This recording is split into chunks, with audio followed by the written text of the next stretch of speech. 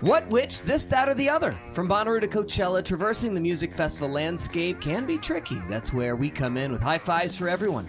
The What Podcast with Brad, Barry, Lord Taco, dedicated to exploring the entire festival scene. Brad has worked in the radio industry for more than 20 years and currently lives in Brooklyn, where he is program director for 3 stations, including one in New York, one in Detroit, and one in Miami. Barry's been a reporter for the Chattanooga Times-Free Press, covering all aspects of the entertainment industry since 1987. That's before you were born. Lord Taco, the smart guy who makes these podcasts on our website at thewhatpodcast.com work.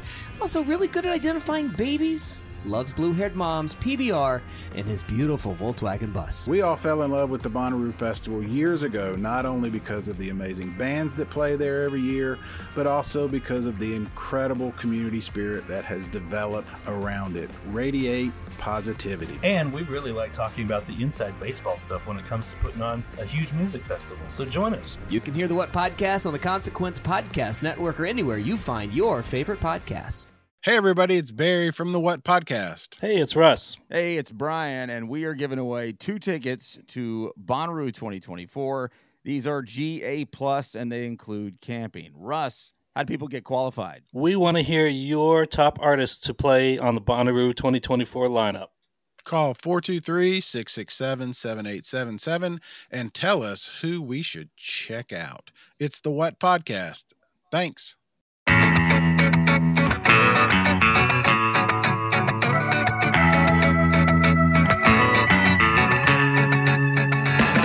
The Loving Paupers are a fantastic and moody reggae band who are based out of Washington, D.C. They have a brand new album, Ladders, which releases on September 15th. Today we talk to the group's guitarist and songwriter, Jorge Pezzimenti. We talk about the band's excellent music, but also Jorge's ska punk past as a member of the group The Decepticonz. Also his time in the band The Pietasters and the 80s tribute band The Legwarmers.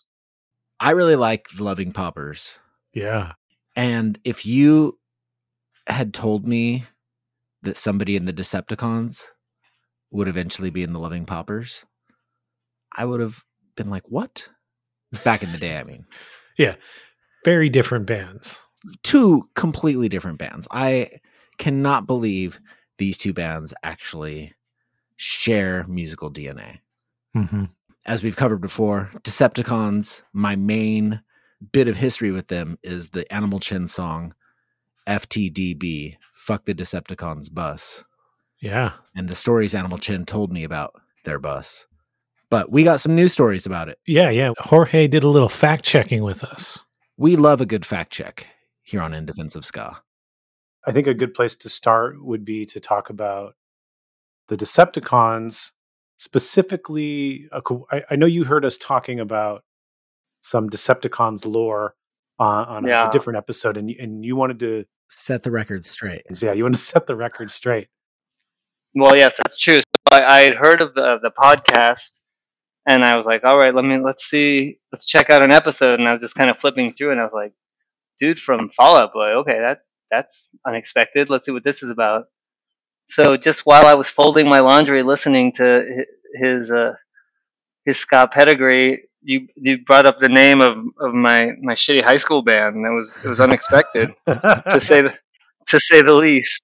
Yes, I think it was Animal Chin related. This was all actually news to me. Animal Chin has a song called FTDB, which stands for Fuck the Decepticonz Bus. Fair enough. Really? So you weren't aware? You weren't aware that they had? I didn't know. I mean, I was probably like, completely naively thinking that we were completely friendly with everyone. No. So I guess the story is that we had this big purple bus that, as you will have, we were like, we were like 19 years old or something. So somehow we had a full-size bus, and no one seemed to think this was a problem to let us drive this all around. But when we bought it from some like metal band, and they'd put like bunks in it. It was kind of like tour ready. I had like a little lounge area in it. I mean, super crummy. Don't get it twisted. It was not but for us, it was like, wow, this is amazing. But what it didn't have womp womp. It didn't have a bathroom in it. So, well, we're like, you know, we're problem solvers. So we're like, obviously we need to get like a beer bong, and sort of attach it to the, like the the area where the kids walk up, on the bus. Yeah. That part, we're like, well, let's just like attach one there, and so we pee, and like it will gently roll out of the bus onto, not in the bus. Yeah. And yes, and I heard the interview, and I just like, it was completely slanderous to imply that we would use like a 2-liter bottle. I mean, like, come on, give us some credit here, guys. I will say that just like as an adult now with kids and having been humbled by life and learned empathy, like just the idea that we would even do that is revolting, and just like it doesn't even seem like it just doesn't seem real. Honestly, it seems like a lifetime ago. But I will say, I did also listen to the Animal Chin episode, and I can't recall his name. I'm sorry, but he was super. Jamie, super, seemed totally like a nice guy, very gracious, and like, if anything, I like really related with a lot of what he was talking about, just in terms of his trajectory through musical life or whatever. But I think one of you guys mentioned that when they were on tour, they would switch drivers mid while they were on the highway, they would switch drivers. So, I don't know. I just say, throw a little shade, just say to the women in general, men and women of the jury, which would you rather have flying towards you on the highway, some ska pee, or a Final Destination ska van? And then actually, when I said it, actually now I'm saying it out loud, and it doesn't seem so clear which would be worse, honestly. If you had to pick a vehicle that you had to drive from one city to the next, would you pick would you pick the van that maybe had a little bit of a pee situation, or would you pick the van where you're probably taking your life in your hands? So it's a toss up, really. It's a toss up. I want to. What's the diet of the? Well, I'll tell you what the diet is of the people who are in the pee van, and it's probably going to be Taco Bell. Oh yeah. Taco Bell should just sponsor every ska band. Well, I don't think so anymore, and I'm glad you brought this up, because when I was in my day, you could, for $5 you would have like a $20 bag, 20-pound bag of Taco Bell, and $5 does not get you 20 pounds of anything these days. Oh yeah, for sure. But that said, I still think Taco Bell is one of the cheapest options as far as like road food. Yeah. That could be.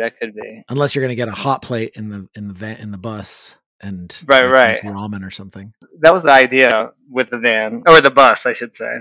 Yeah. Did you play with Animal Chin much? Honestly, I don't really. I think we did. Obviously, we did. I know we, like, that iteration of my shitty high school band played a lot with MU330.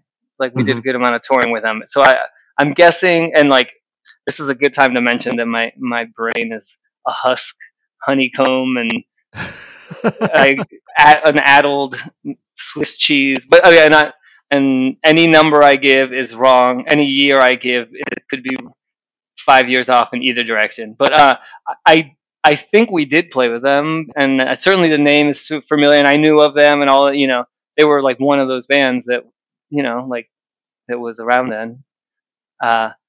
But I don't really recall, to be perfectly honest. I assume we did some ME330 shows with them. That would make sense. ME330 and Animal Chin had the same booking agent, and we had the same booking agent. So. Oh, don't tell me the name. Oh my God, give me the initials. Well, we don't have to get into this. Oh. Give me the initials. I mean, the first two letters are OZ. Ozark or something. Oh See, God, that honeycomb's not as empty as you think it is. Okay. See, yeah, is that right? Ozark. Yeah, Ozark Talent. Steve Ozark. Yes. Okay. Yeah. So like the original high school band was very much that, like, starting in high school and just kind of, hey, let's start a band, and I'm sure like half your guess was in the marching band or whatever. So we started a band, and we learned how to write songs in that band, and learn how to record, learn how to do all these things, travel with the band, book the band, whatever. But then, like after high school, like the good citizens went off to college, and like the rest of us, the bums, sort of Hung around. became the sort of the second phase of the band, and that's the one that toured quite a bit. That's with the Purple Bus and the NBC30s and all this. Decepticonz, you had 2 LPs, right? Robot, Rock, and Rot Your Brain. That's correct. And I think a couple 7-inches as well. Get in the Ring, that was an EP you released as well. Yes, that's correct. It's all these words are just sending me into like a self-loathing shame spiral. Just, I contemplated like, you know what, I'm going to do this interview. I should go back and listen. But then I was like, that's probably a terrible idea. So I didn't. So you did not listen. I did not. And I'm sure if I did, I'd been like, well, who am I kidding? I probably would have been like, this is horrendous. And I'm totally embarrassed, but maybe I would have been, I'm sure there are moments I would have been like, oh, it's hard to like, those are fun times, so even if the music isn't exactly what I wish it was, like I don't regret really any, I made like some lifelong friendships and learned how to play music really with people and all that, and those are like formative years for me. So I listened before this interview. Oh boy. Were you able to find the Rot Your Brain anywhere? No, Robot Rock is on YouTube. I listened to Robot Rock. Could not find Rot Your Brain. Oh, that's sarcastic. Thank God. By the way, so you got to listen to me at 15 as opposed to me doing an NBC30 pastiche at 19. Exactly. I will say this about Robot Rock. Horns are solid. Got a good horn section. That is this like, I mean, yeah, 100%. I agree. I mean, all I got to say is the marching band. That's all I got to say about that. There's one comment on the YouTube page that said, I don't know who the person was, but they said, hey, I played oboe on this record. Is that factual? Is there an oboe on the record? I honestly don't know, to be honest. I don't recall that. And I don't know. It seems crazy that someone would lie about it, though. So I'm just going to go ahead and say, I'm going to go ahead and infer that there must be an oboe on that record. But I don't really recall. So there wasn't an oboe in the band normally. Oh, no, we didn't. We were already cutting the check 13 ways. We weren't going to cut an oboist into the, how dare. Wait, how many people were in the Decepticonz? I honestly don't remember, but it was just like pushing the envelope, like in the structure, the stages, those poor stages, like it was like we were really young and we were like very rigid in the rules of ska, and we're going to say pick it up 6 times and we'll do halftime breakdown. It was like it was, we were young, we were dumb. But there were a lot of us. It was like we'd never said no to anyone. Apparently, there was an oboe player that I don't even remember. So that's really all you need to know. You play oboe? Come on, get in here. Let's go. Get in the purple bus. You know what? Yeah, definitely. We want 2 reeds. Like if you play 2 reeds at the same time, we're into it. We're pro that. What was your entry point into ska punk at this age? When I was like 13, I started playing guitar like right before I went into high school, and it was just kind of like this was in the early 90s. This would have been like 92. So, the great cassette exchange that happens with the older kids, just specials, Operation Ivy, More Noise and Other Disturbances, and not just that stuff, like Sly and the Family Stone, Meters, just like basically you go in there and the older kids kind of let you know what's going on. Some hardcore, we're right outside of DC, so a lot of like Discord. Who were the local bands that were happening in DC at the time that played ska? Well, certainly the Pietasters. Mm-hmm. That was like big time. God, I almost couldn't do this interview just for fear that I'm going to forget so many people, and that's kind of that's kind of thing that keeps me up at night. But so I'll just keep the list short. But yeah, I think the Pie Taster, the Checkered Cabs, the Instigators. These are the bands I'm remembering like right now. But yeah, those were the big ones, I guess, that I can think of right now. Okay, so then, no, you're gonna have to dig in your brain for this question. Oh boy. Hopefully. Okay. Uh-oh.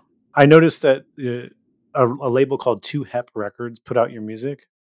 Yeah, so 2HEP were our buddies. They put out, I think, well, actually, the Pie Tasters, I'm actually remembering this now, put out the first record on their Slug Tone label, I think. Oh, okay. And then 2HEP were our buddies who had this label. They did the This Aren't Two-Tone compilation, which I don't know if you guys recall that. I don't have any memory of that. It was like, this is like in compilation times. And they also did a Metallica. Yeah, that Metallica, I remember that one. Yeah, so they did this compilation, but we were like, those were our buddies, and they put out a record, and yeah, so that was, and they actually booked us quite a bit, hooked us up a lot. So yeah, 2HEP. I remember 2HEP. ME330 was on that comp. Yeah, I think it was like a lot, the usual suspects were on there. Like I said earlier, that one definitely got around. I don't know what kind of numbers they did, but I remember that one. And there was a lot of comps back in the day. I sort of wish the second record, the ME330 one, sounding one, not really. I mean, just our approximation of it, but we were just like so on their jock. That one, maybe if you'd heard that one, I wonder what you would have thought of that one, Aaron. I'd be interested to know. I'll get you. I mean, just like every one of my Vanity projects, there's 1 million copies in my garage. So, all right, yeah, we need to hear it. So, did something because the Robot Rock? I don't hear clear ME330 influences so much. Oh no, not at all, not at all. You know what? I think like what I was saying about how we were like really rigid with our ska rules because we were young and stupid or whatever. Like I remember going to some show at the 930 Club in DC. And walking in, and ME330 was playing. I never even heard of them, and they were doing, I think, the song "Fat and Married." You know that song? Mm-hmm. And it was just like, okay, there's like this intro, and then there's this guitar thing, and it was just like it sort of like broke my brain a little bit in terms of like, oh, we can write songs in a different way. You don't have to just like follow these tropes. So. Anyway, yeah. So and then they just became our buddies, and like we actually like, slept in the occasional hotel or whatever every once in a while, and so we just kind of like hung our hat on basically being like their little brothers or whatever, or trying to be anyway. And that included completely like aping their style. Well, I'll be the judge of that. When you send me a copy of Rot Your Brain. Wait, for real though, how many copies of Rot Your Brain do you think you still have? I don't know, not that many actually. I think someone found like a box. I can get you some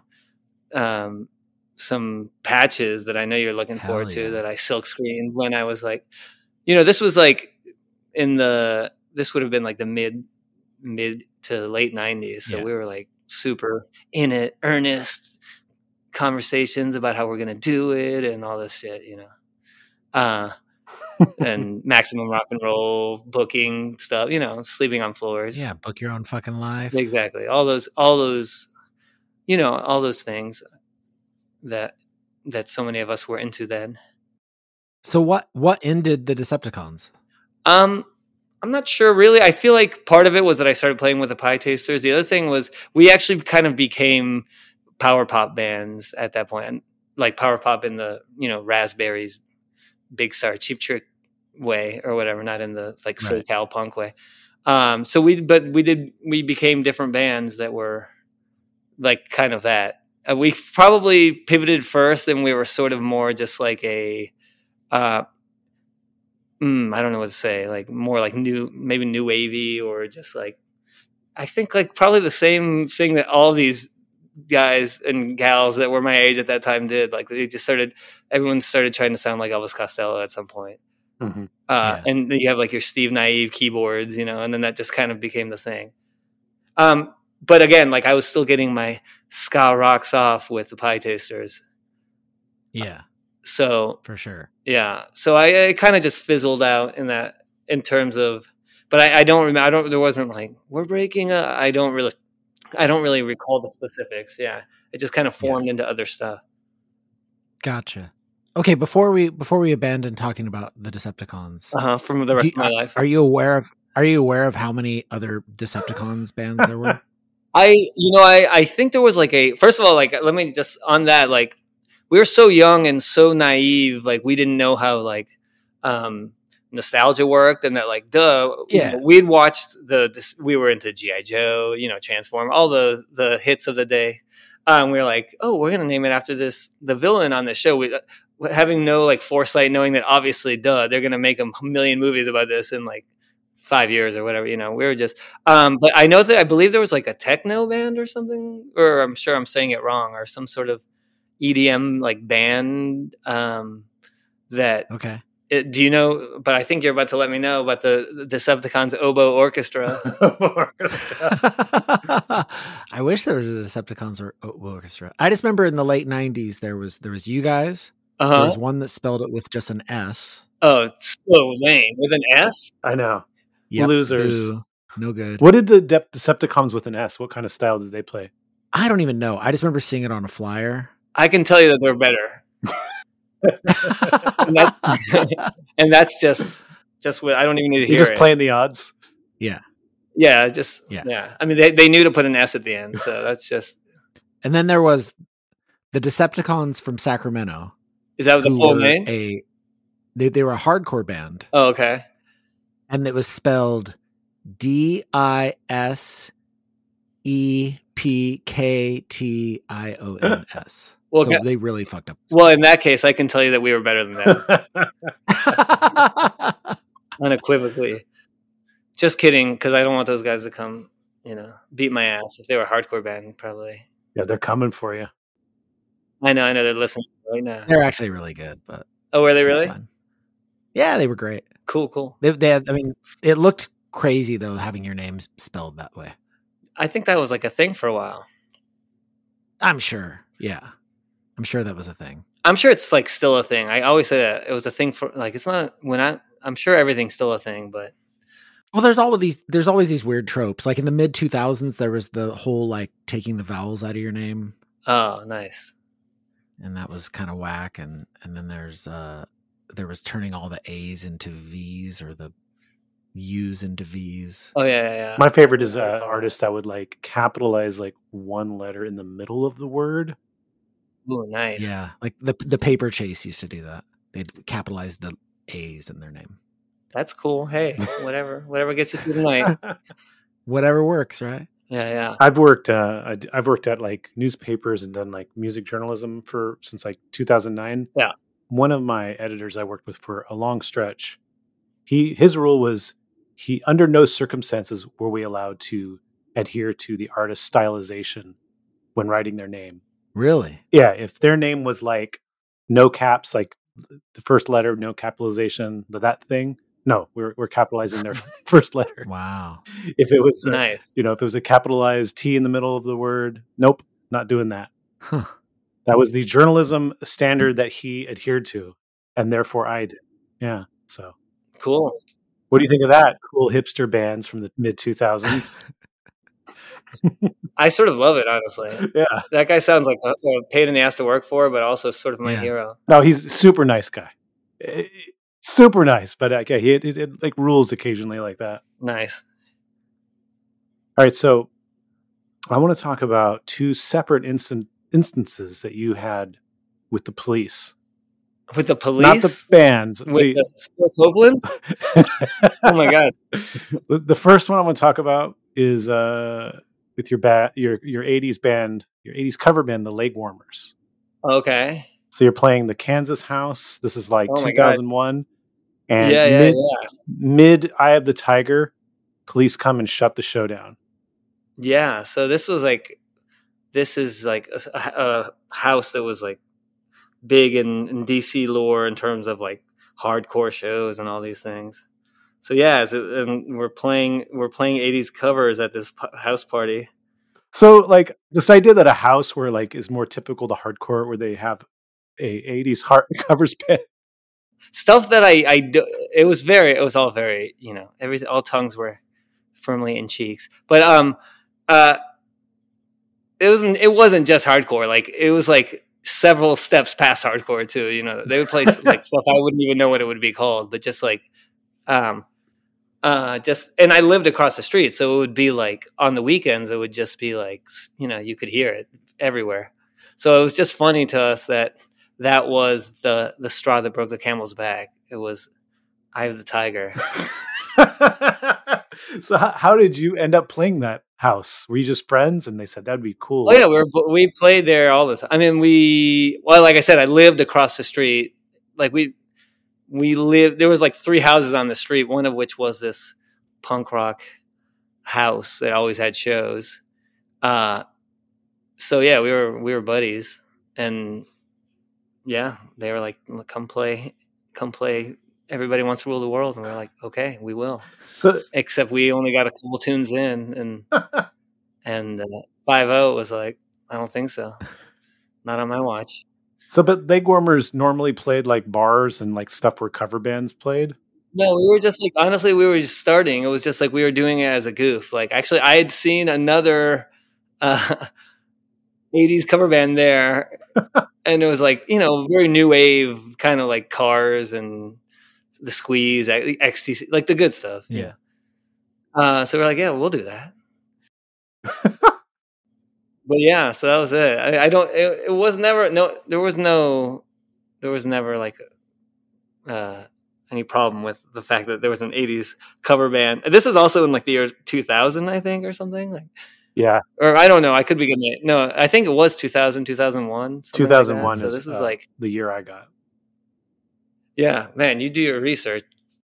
Did that wind up being the last Legwarmers show? Oh no, that actually that is a joke band that like actually like has bought me houses. So So you actually got onto the cover scene then? Oh yeah, hell yeah, dude. Yeah, That's what's up. What are some shows? What's like a bigger type of show that the Legwarmers have played? Oh, I don't know. It's just mostly like soul crushing corporate events, but just that like paying very, very well, Okay. How well does a well-paying gig pay? I cannot get into the specifics. Come on. I find that to be a ghost request, and I would prefer that we move on to the next question. Yeah, I mean, honestly, it's allowed me the luxury to have like a super easy life, frankly, where I just like, play my guitar, write tunes, and raise my boys. Nice. So is Legwarmers still happening? It's still happening. Damn, that's awesome. What about the Kansas house? Did that? Oh no, I think that's like it's like a Dunkin' Donuts or some shit now. Nice. I don't remember. I don't know. I rarely leave my bunker, to be honest, like at all. So I don't know. I haven't been there in a while, but I'm pretty sure they tore all that down. Like that's all like condos or something now. As it goes. Yep. Yeah. Okay, so next incident we want to talk about, I believe, is in the mid 2000s at a Pie Tasters gig. You're a bass player. You're the bass player for the Pie Tasters now. Yeah. Show's about to start. You're in the back alleyway. You got to take a piss. Can't hold it. Right. While you're pissing in the back alley, the police show up, take you in. Yes, they do. This was in Savannah, Georgia. I believe it was the Velvet Elvis then. The venue, I mean. I had to go very badly. And there was a line. And I was like, well, I don't know. There's an alley right here. And like, this is like what people do. They pee in the alley. It was St. Patrick's Day, though. And unbeknownst to me, they basically make all their money in a year, like arresting idiots peeing in alleys. So like, as far as it's not really like they took me in and it was, handcuffed me, dragged me through the streets, basically made a spectacle of it. But it's not on my record. But I had to pay all kinds of money and share the cell with some like bleeding. Some dude who was bleeding very hard all night, and yeah. And then like years later, the guys were like, "Dude, they told you like 100 times not to pee in the alley." Like, I didn't remember that part. So it's probably, I mean, just like everything else, it's my fault. Now I hear that the Pietasters still played that night, and they just got a bass player from the audience. Yeah, it was like, our friend John knew ish the songs. It's sort of like when Keith Moon passed out and that kid came up and played drums. Yeah. I mean, I imagine like when I was a kid playing guitar, and you're like, I'm going to practice because I'm going to go to the show and the guitar player is going to fall down and they're going to be like, does anyone know the song? And I'm going to go up and I'm going to know the song. So yeah, that's what actually happened. But you were back in the band the next night. Oh yeah, it sucked. It did suck, but whatever. Wah. I mean, people go through a lot. It was just not ideal. But and like I said, luckily I don't. As far as I know, it's not on my record. Though somehow you know about it, so somewhere it exists in the world, and now we're just like reinforcing its it. ways. It's not on your police record, but it's on your media record. Well, I don't even know what the fuck that is, but it sounds awesome. You must have all like you get like some CIA files. It's in your file, yeah. Hell yeah. So when did you join Pietasters? I think it was like probably around 2000, 2001. They were doing a tour with Joe Strummer and the Muscaleros, like about a month in the US, and their guitar player couldn't do it. And they knew me because I'd known them for a long time. We played a bunch of shows and stuff. So they asked me to do it. And I did it. And it was fun. It was really cool. So I know that their bass player Todd had passed away around then, or maybe a little bit after that. Yeah, it was actually after it. Like it was he was leaving the band, like on good terms or whatever, but he was leaving the band. So I was like, I'll play bass. I'd never really played bass. I played a little bit, but and I remember actually, like the last practice he came to, he showed up and he was like playing bass, and I was like, oh, okay, I guess maybe he's changing his mind. I don't know what. And then he wanted to play the song. Do you know the song "Freak Show" by the Pietasters? I don't know if you know that song, but it's one of his tunes. Probably one of the ones he was happiest with that he wrote, because he just wanted to like play it one last time, and then he like handed me the bass and was like, "Here you go. Here's the bass." Wow. And then, so he passed away like shortly after then? I think, I'm going to guess, again, I'm going to say maybe a year and a half, maybe less. Okay. Honestly, I don't remember. It wasn't too much later. And that was obviously horrendous. Yeah. The record Turbo, so he played on that record, right? No, that's me. Oh, that's you. Okay. That's me. I'm playing. He's not on that. I'm playing on that, and I'm on the cover. But like, Turbo was his like alter ego.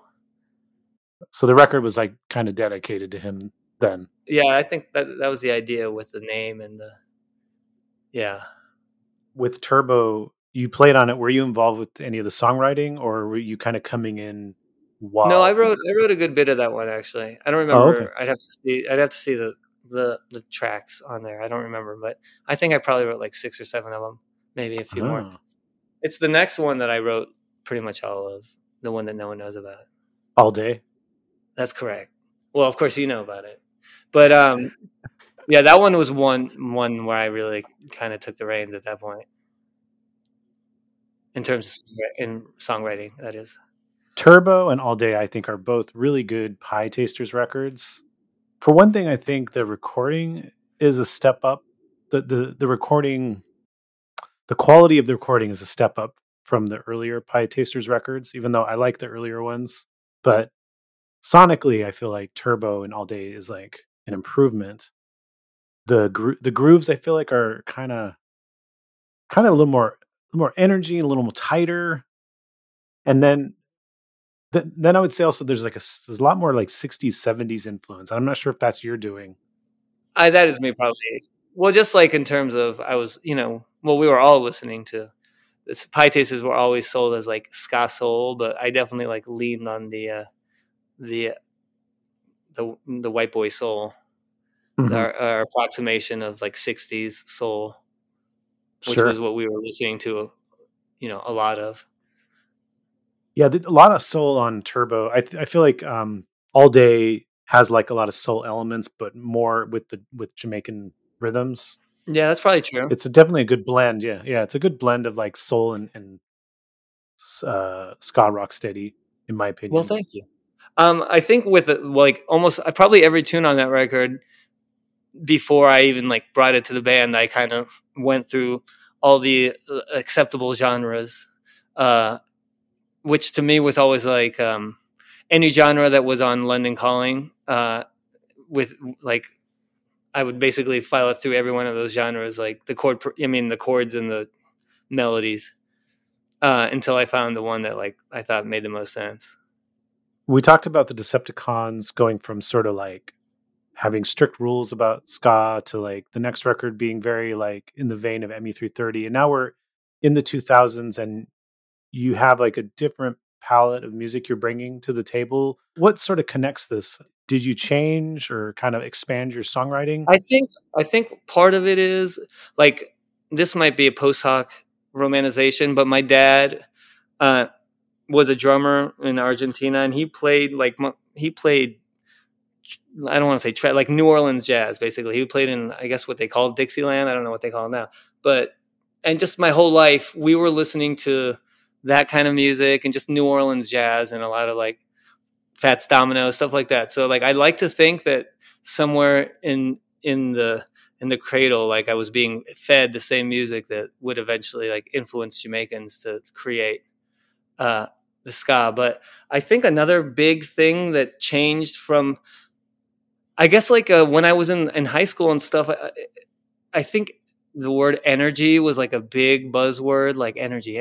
Oh, the band, like it was like the most virtuous thing a band, the best trait they could be would be like they had energy, But then somewhere along the line, I think like the groove thing sort of took over a bit more, and I think part of it was that I got the Music Like Dirt compilation, the Desmond Decker compilation on Trojan. I don't know if you guys know that one. It's basically like his pretty much majority of his rock steady tunes. That's when like Lynn Tate, the guitar player Lynn Tate, like really I really got deep into that, and that's just kind of what I wanted to listen to at that point. So I don't know, I just kind of went back, and that also with just like listening to so much 60s soul, just like Black American music from the 60s and 70s, that was basically it at that point. Yeah, the rocksteady era of Desmond Decker is my favorite of his, and I think it's one of the best versions of that music as well. Yeah, for sure. And that opened the door for like all the other artists too. I also because you would go to Tower Records and you would just go to the punk section, the ska section, whatever, and then you would basically have to buy from what they had. So that's when I found that Desmond Decker record, which I don't, I think I knew Desmond Decker because we all had like the clubs ska, like all those intensified ska, like all those compilations that were like the big ones. That everyone seemed to have the tape. But that's when I kind of became, I think I became more of like a completist. I also found like Heptones, Night Food, which is like kind of a random record by the Heptones, but that was also like in the ska section, and I was like, I think it was like in the Hepcat section, like someone had put it in the wrong thing. But I just like, man, I listened to that record like endlessly on repeat. So what was it like to join the Pietasters? Because you were a fan in the 90s, right? Yeah, I was. It was cool. It was like sort of I don't know how much you remember about the Pietasters at that time, if you know anything, but it was like sort of constant after school special vibes. Oh, what do you mean? I just mean, there were there were drinks, there were substances. It was just like everything was at 10. Like the party was at 10. Yeah. Okay. And that's cool. But I had to like acclimate myself, because I was just like, for the most part, my whole high school career was spent in my bedroom, learning how to play every Beatles and Led Zeppelin song. I didn't get out much other than to play shows and stuff. So it was cool. I mean, I was in the Pietasters, I think like 10 years, maybe something like that. You could probably tell me, but I mean, we traveled it all over the US, did a ton of Europe and South America. So it's some of my best memories is spent with those guys. And I'm not technically, I don't know that I'm technically not a Pietaster. I mean, like I sometimes occasionally show up and play like second guitar, which is to say the cherry on top, Mm-hmm. Like I don't want to do any guitar solos or anything. I just want to just add little. You just want a vibe. I just want a vibe, man. Yeah, I want no responsibility, and it's gotten away from me a few times where I was like, if this is like the Jorge Pezzimenti experience, I'm like, I'm just like shredding my balls off. They didn't seem to mind. There's a couple live recordings that were a little funny. Now, didn't Pietasters back James Brown in the 2000s? Yeah. How's that for cred? How do you like that? Yeah. How'd that happen? Yeah. Okay, so the local like big alternative radio station, WHFS, they would have these like festivals. I think this was like a Christmas one or something at like the MCI Center, and they wanted James Brown, but they didn't want to pay for his band because that's a lot of motherfuckers. So they were like, well, let's get the Pietasters. That makes perfect sense. They have horns. They're so incredibly soulful. No one can possibly tell the difference between the JBs and the Pietasters. No, so we recorded like 4 or 5 like of his standards, the ones that he wanted us to do, sent them to him, and he gave the okay. And then he came for a rehearsal, which was amazing, because it was James Brown, and he looked like James Brown. And I mean, he like had like a bedazzled like one piece. I can't even describe. I mean, you can imagine. But it was amazing because he's like a notorious ball breaker. So I'm like, what's he gonna say to our cracker asses up here trying to play some soul music? And James Brown, who like finds like Fred Wesley and like the best players in the world, what the fuck is he gonna think about us? But anyway, he was super gracious. In fact, like he could tell that we were all a little bit like nervous because here is arguably the most important musician of the last 100 years. If you take, his whole history from his early R&B to the funk to like how much hip hop comes from him and all that. So he was like, I'm going to tell a joke. I'm going to spare you the impression, but he said he was going to tell a joke for us. So he starts telling the joke. Are you guys familiar with the joke of Tonto and the Lone Ranger being surrounded by Indians? Do you know this joke? I don't know if you know it. I think I know it. Yeah. So it's like basically they were surrounded by Indians, and Lone Ranger says to Tonto, "Oh, well, we've had it this time, buddy. And Tonto says, "What do you mean, we white man?" That's the joke, right? So I know the joke. He starts telling it, and I've never felt more like a sycophant in my life, where I'm just like, I'm in the Memphis Mafia and Elvis is telling us a joke, because I'm like, I got to wait for the part where the funny happens, and I just so he's telling the joke, and he's like being like weirdly specific about the number of Indians. He's like, in front of them there are 146, and he's going through and to the east there's 300, and I'm just sitting there waiting to, But then at the end of the day, it was actually funny because it was James Brown telling you a joke, So yeah, that broke the ice, and we just went and we rehearsed, and he was like totally cool as can be. And we were doing Sex Machine in E flat because I guess, back in the day they would change the speed on the tape all the time, and just like, oh, let's speed it up a little bit. That sounds good. Yeah. So I guess he played it in D. We were doing it in E flat because we learned it from and he was like sort of sheepishly asking if we could do it in D. And we're like, dude, yeah, well, let's do it in D, whatever you want, man.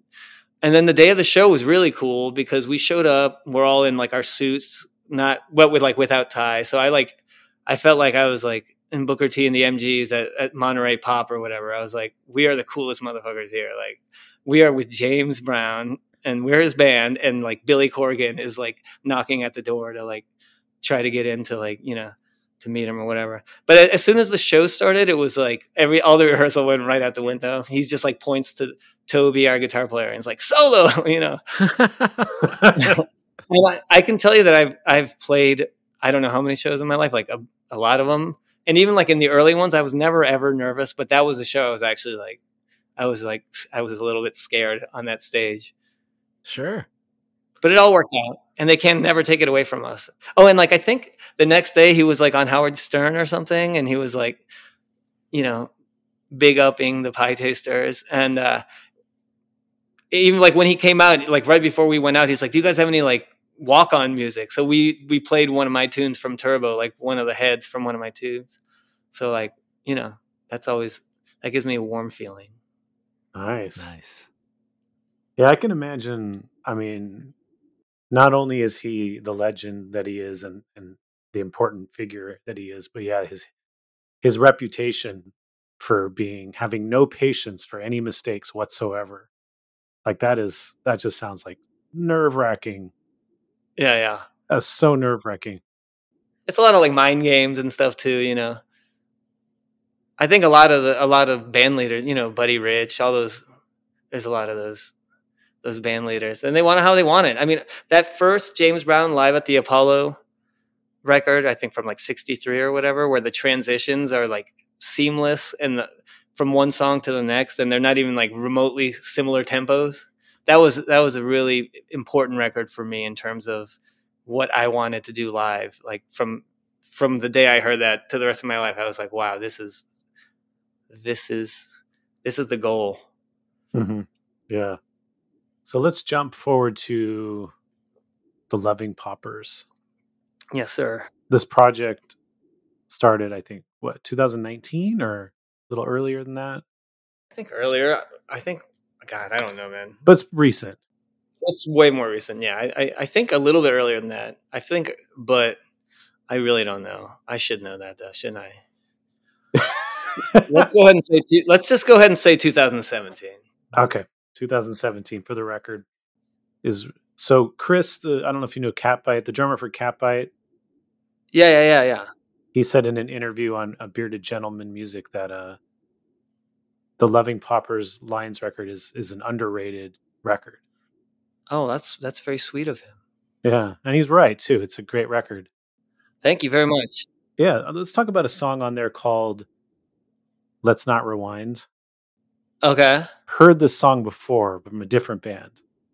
Right. They were called Jorge and the Landladies. That's correct. Yeah. Yeah. So Jorge and the Landladies. Was that a one-off album that you did, or? Yeah, that was just. I was no longer touring with the Pietasters. There was kind of like tour fatigue, if I'm being honest. And I actually was going through some like health stuff with my hearing. I was potentially not going to be able to hear out of my right ear. So that's kind of what that record's about, actually. It's about you potentially losing your hearing, really? Yeah, not all of it, but that's sort of like why that record came to be. Mono bound, because I was like, mono bound, man. I was like, that's it. Go back to mono. Brian Wilson style, I guess. I was just like sort of rationalizing what was seemingly about to happen. Yeah, that song, I did that. And that record is it's pretty much me playing all the instruments other than the drums, which are my buddy Kurt from the Paupers plays drums, and Rob from the Pietasters. And then we have the players' horns are on there. But other than that, it's just kind of another vanity project. How'd you land on the name the Landladies? I don't remember. I don't remember. I liked it, and I still like it, frankly. I don't know. There was no band, so I was like, let's just call it the Landladies. I don't know. It seemed random, and I liked it. I like bands that and titles that like are confusing and produce more questions than answers. All right. I just do. I don't know. I don't know. So that tune, I think there's a couple of tunes on that record that are on the On Lines. Yeah. line. Yeah. So when you started, I assume you started Loving Paupers? The Loving Paupers sort of grew out of the ashes of another group, and like that group needed a singer, and I knew Kelly. I knew Kelly was the singer for DiFilippo from the Loving Paupers. She had like a very, she had just a voice that I thought would sound really good over heavy reggae rhythms. What was the band that that Loving Paupers grew out of? It was a band called Kaz and the Day Laborers. Oh, okay. This is you know Kaz? Yeah. So we have the Landladies and the Day Laborers. Yeah, I was like on a roll there. I think it was like a very Latino band, so we were like, we're gonna call it the Day Laborers. Yeah, and it just kind of imploded for reasons that aren't my fault. But so let's just say some members of the band were not really jiving very well, and we were like literally going to go into the studio in like 2 days, and it's sort of imploded. But so a lot of the tunes that are on that Lines would have probably been on that. Actually, no, because we did another record before we did Lines. Actually, we did an EP, which I think is just the Loving Paupers EP or whatever. It's got like 3 tunes on it with some dubs. Bringing the Landladies song or songs to Loving Paupers, was that just kind of like, hey, I got some songs and we need some songs, or did you just kind of thought? Yeah, it was just like no one has ever heard these songs, so we might as well like do them. Like I'm not very good at self promotion. That's just like not my strength. I like making up tunes, but then like I just kind of assume someone's gonna knock on my door and ask hand me a check or something. So yeah, it was never really. I mean, honestly, there's still a couple on there that like we've discussed possibly doing. It's interesting to listen to. Like, let's not rewind. Listen to the Landladies version, and then listen to the Loving Paupers version. And they have different vibes, but it's very clearly the same song. Yeah. Well, I think the solo one on the Landladies one, there's like a lot of like backwards guitar and stuff. I'm trying to do my Hendrix thing or whatever. It's kind of looser too, but then the Paupers it's got a very, I don't know, the Paupers sound is like kind of melancholy, but also has a pretty strong rock steady groove to it. Yeah. It's the same drummer actually. Oh, really? Huh. Yeah. I would be interested to ask Curtis if he played them differently. He would know. I think a lot of the sound of the Lines record is Mellotron. You guys know Mellotron keyboards? Like, do you guys know anything about Mellotrons or whatever? It's very like Beatles-y thing. A lot of like just Beatles instrumentation, really. So Mellotron is a 60s keyboard? Well, it's like a early synthesizer, and that it's like it's got like every time you press a key, there's like within the keyboard there's like a little tape that plays like an 8-second recording of like a violin section playing that note or whatever. So if you listen to like the beginning of Strawberry Fields, or even like the strings on a lot of Stairway to Heaven or whatever, the flute on Stairway to Heaven, or the strings on Tuesday's Gone by Lynyrd Skynyrd, just like a lot when people use them a lot then. So we just we used a lot of Mellotron on that record. I think that's a lot of the sound of that record is the Mellotron. It has that like sort of woody sound or something. It's like something almost like spooky and noir-y or something about it. Yeah. I love the Mellotron, man. For my money, all day with the Mellotron. Like it was hard to not just put it on just everything ever, always. I call it the Shire House Rock actually, as opposed to the Firehouse Rock, because it's sort of like of Middle Earth. It's a little hobbity. The song Enemy of History. I think that's probably my favorite song on the record. History is an argument without an end is a good line. And then the main chorus, nostalgia will always be the enemy of history. Yeah. I'm curious if you had any like real, anything that prompted this sort of thought, because to me, when I hear it, it strikes me as like, I think about people that, make America great again, or, stuff like that, where it's like, I want to go back to simpler times, but their thought process is clouded by nostalgia. They're not looking at history with clear eyes. That's kind of what it makes me think about. That certainly works. Honestly, it's this more general, just nostalgia, I think I was reading a lot of of nonfiction, some of the better nonfiction writers from the 20th century, Barbara Tuchman and Fawn Brody, all these, and even just like Tolstoy, just how just people's perceptions and their reality is based on, or what it's based on, or like just, yeah. Also, that song is my attempt at trying to write tango lyrics.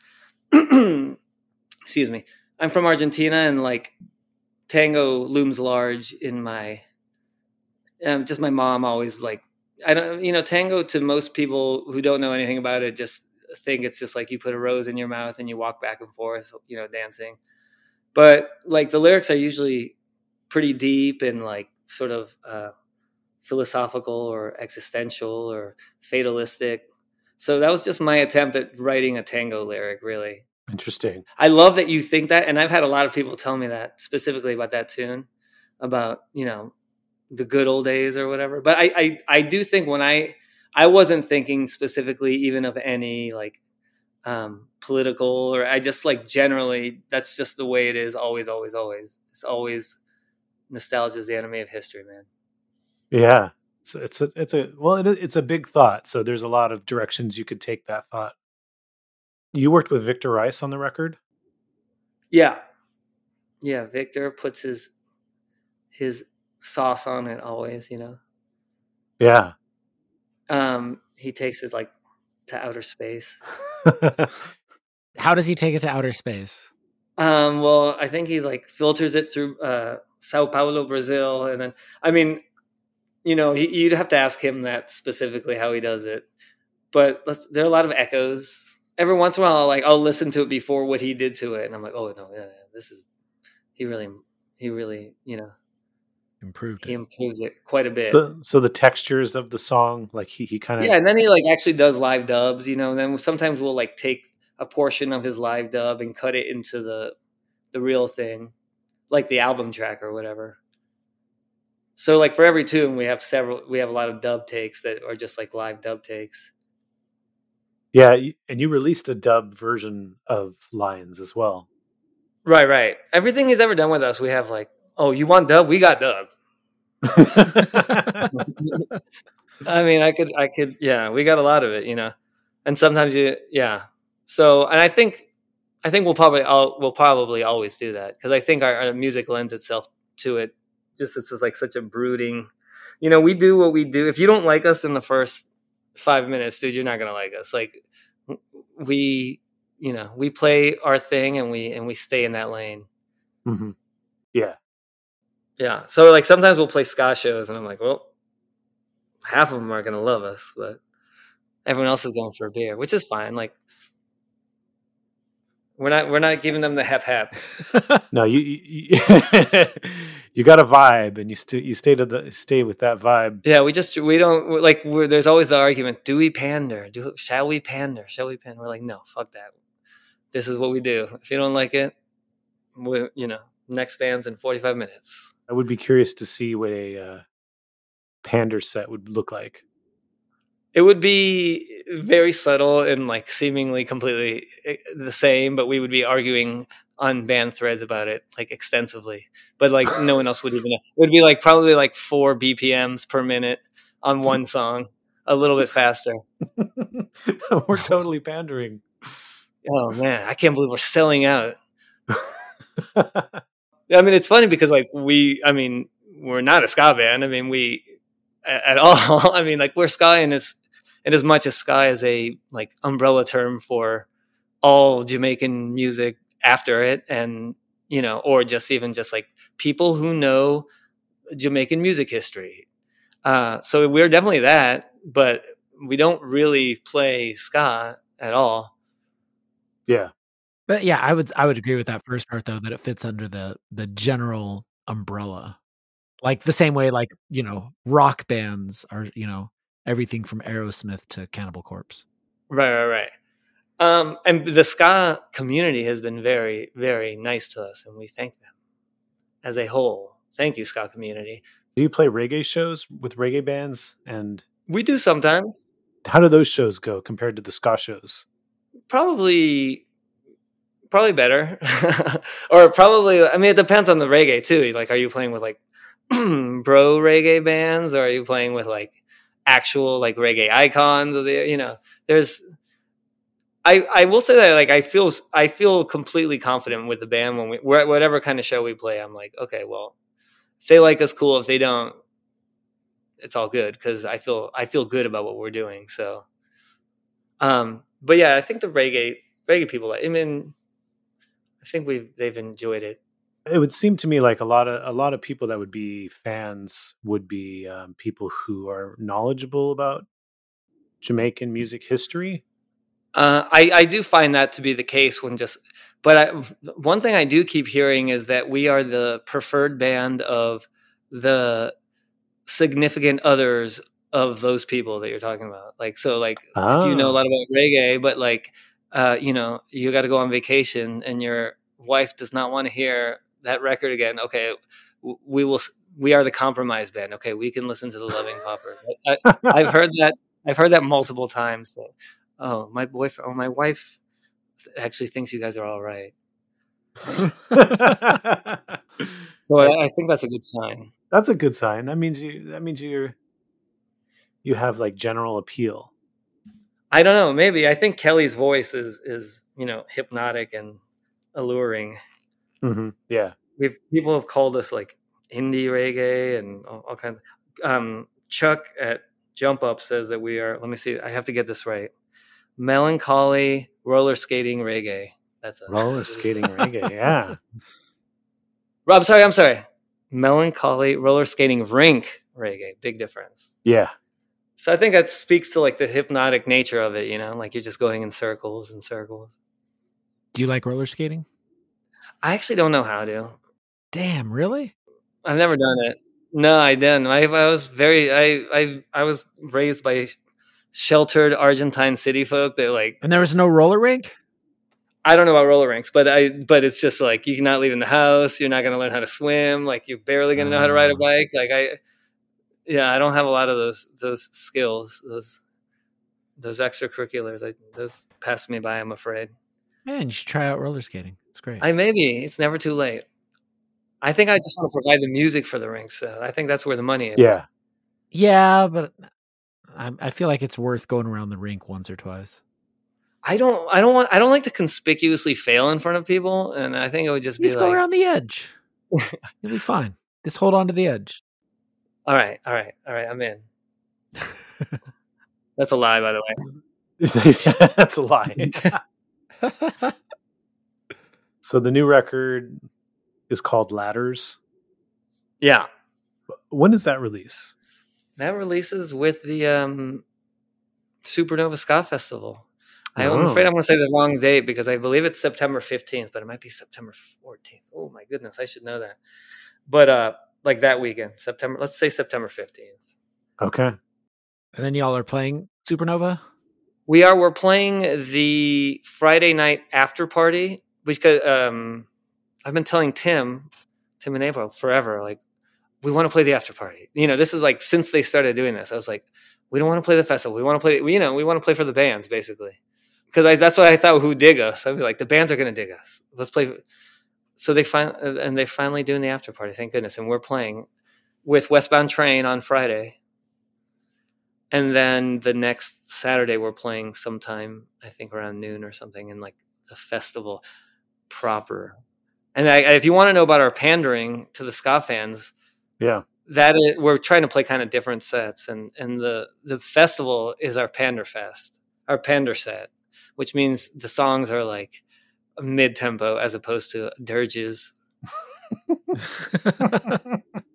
that tell you about history lessons. Yeah. So albums coming out that same weekend.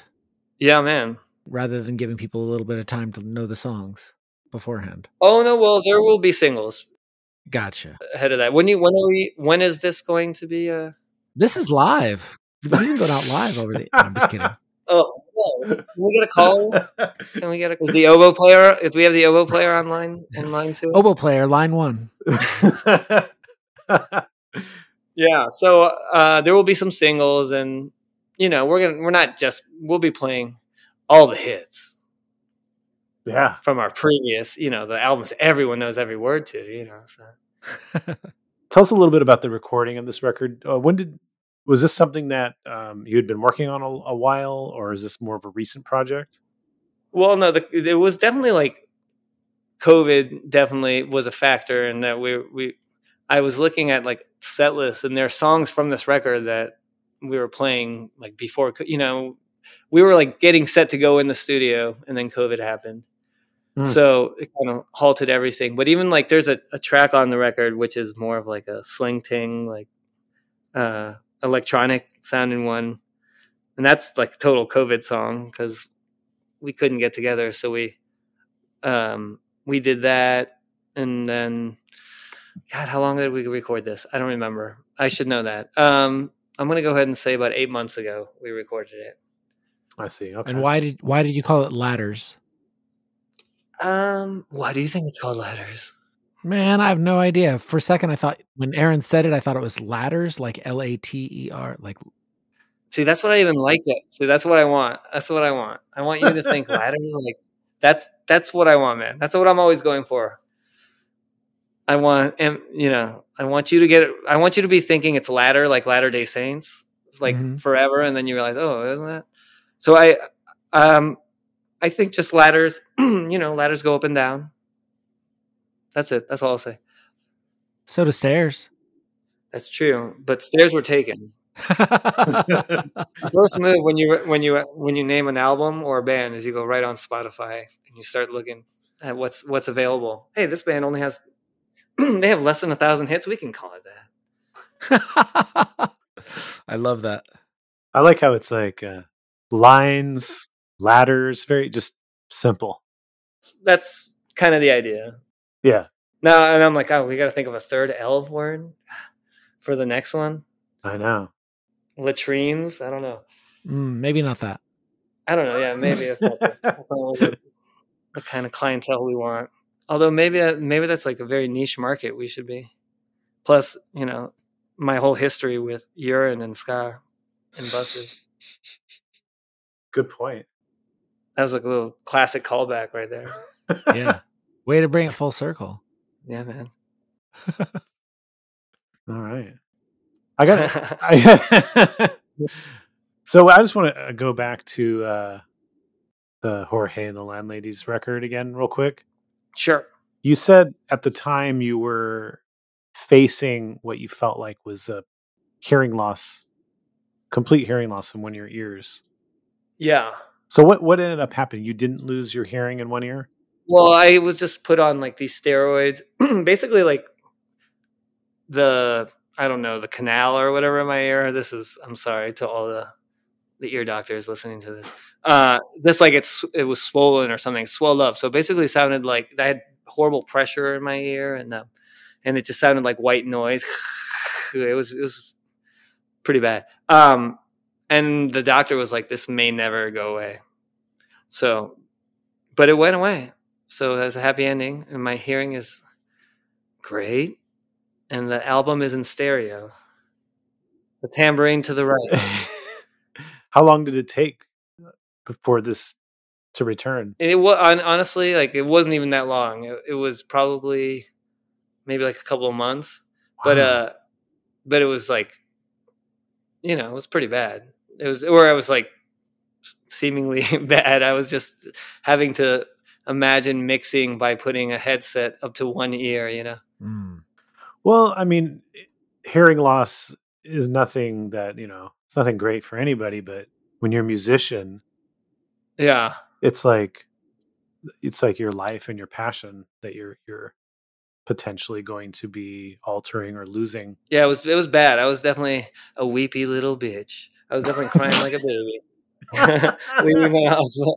I mean, I was pretty upset about it, but it was right when I started getting sort of like used to the idea. I remember I was in the Pie Taster van, and it was like all noisy, and I just wanted to go to sleep. So I just put my good ear against the side of the van and let my bad ear go. And I remember thinking, oh, wow, okay, that's kind of a benefit. Like, I can't hear anything right now. And then like the next day it started coming back. Did this experience, you said that the Jorge and the Landlady's record was sort of inspired by that. Did you like literally feel inspired to write an album because of it? Or was it that you were already working on this album and you just felt like this experience was going into it? A couple of the tunes are specifically about that. I mean, I was always going to write an album because I'm probably always going to be trying to write something, and that's just what was going on then. It's not like every song is about my hearing loss, but there are a few that are. What are the songs about your hearing loss on that record? Well, there's one called, geez, man, I don't even remember the names of the songs, to be honest. Monobound, okay. I think there's one. And I think even the first one, which is sort of like a blaxploitation theme from Monobound, this is you're taking me back with this, man. I think I say, "Don't be fooled by the surround sound." I say, "Don't be fooled by the surround sound." I don't even know what that means, really, but there are just like little things in there about just me and my sad state at the time. Mm-hmm.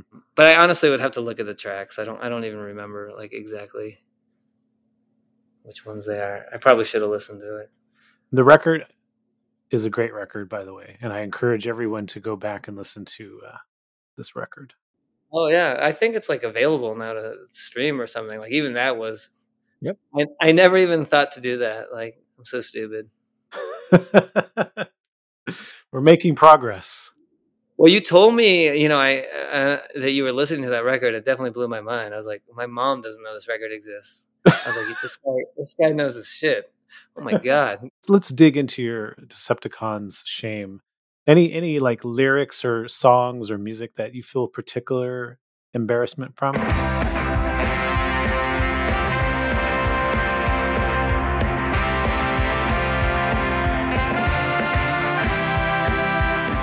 Don't go anywhere. If you want to hear the rest of this conversation, head over to our Patreon. Thank you for listening to In Defense of Ska. Please rate and review this podcast and tell a friend. Follow us on Twitter, Instagram, and TikTok at In Defense of Ska. Pick up Aaron's book, In Defense of Ska, at your local bookstore or online. This podcast is edited by Chris Reeves of Ska Punk International. This is your co-host, Adam Davis of Omnigong, leaving you by saying ska now more than ever.